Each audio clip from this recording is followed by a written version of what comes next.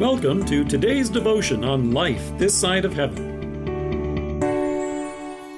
The Word of God from Matthew chapter 25, verses 1 to 4.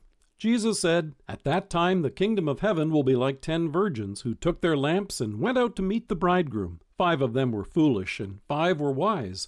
The foolish ones took their lamps, but did not take any oil with them. The wise, however, took oil in jars along with their lamps."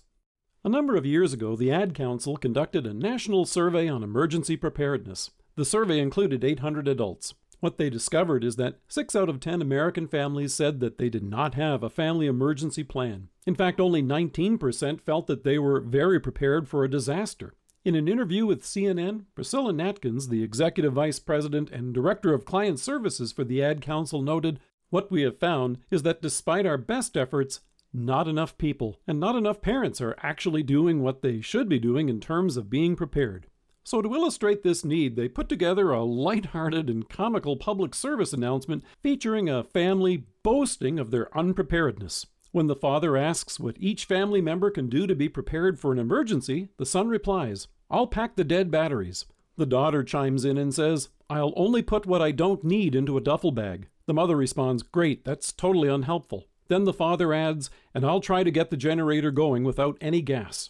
Here in Matthew, Jesus tells a parable that is like a public service announcement to ensure that you and I are ready for the day of our Savior's return. He points out the need to be ready and tells us in Matthew, "Therefore keep watch, because you do not know the day or the hour."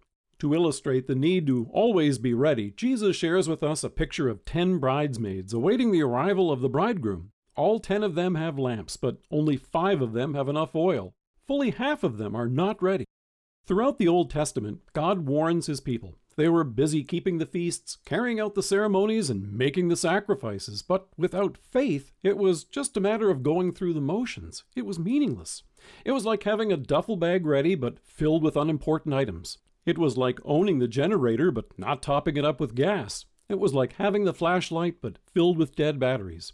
Throughout the Old Testament, and in Jesus' day, it wasn't that they didn't have the equipment. They did.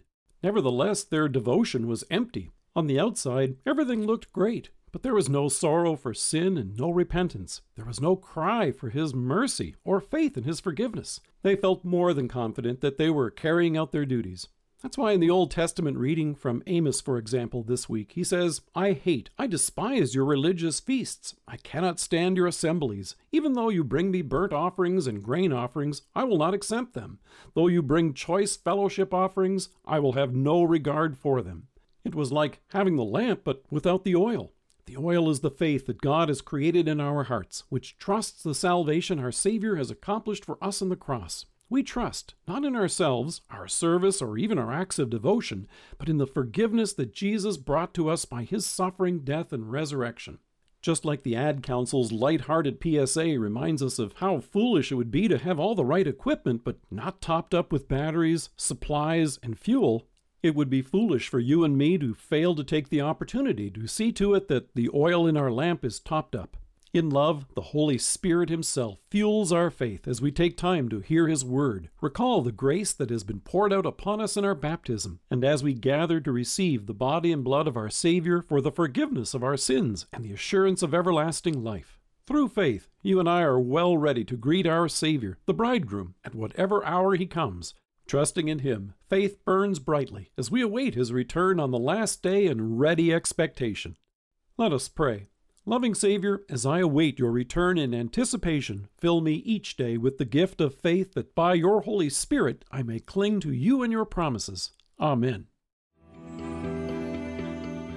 Thank you for joining us. If you're listening to us by podcast or on Alexa, we invite you to browse the resources that are available on our site at lifethissideofheaven.org. God bless you and have a great day.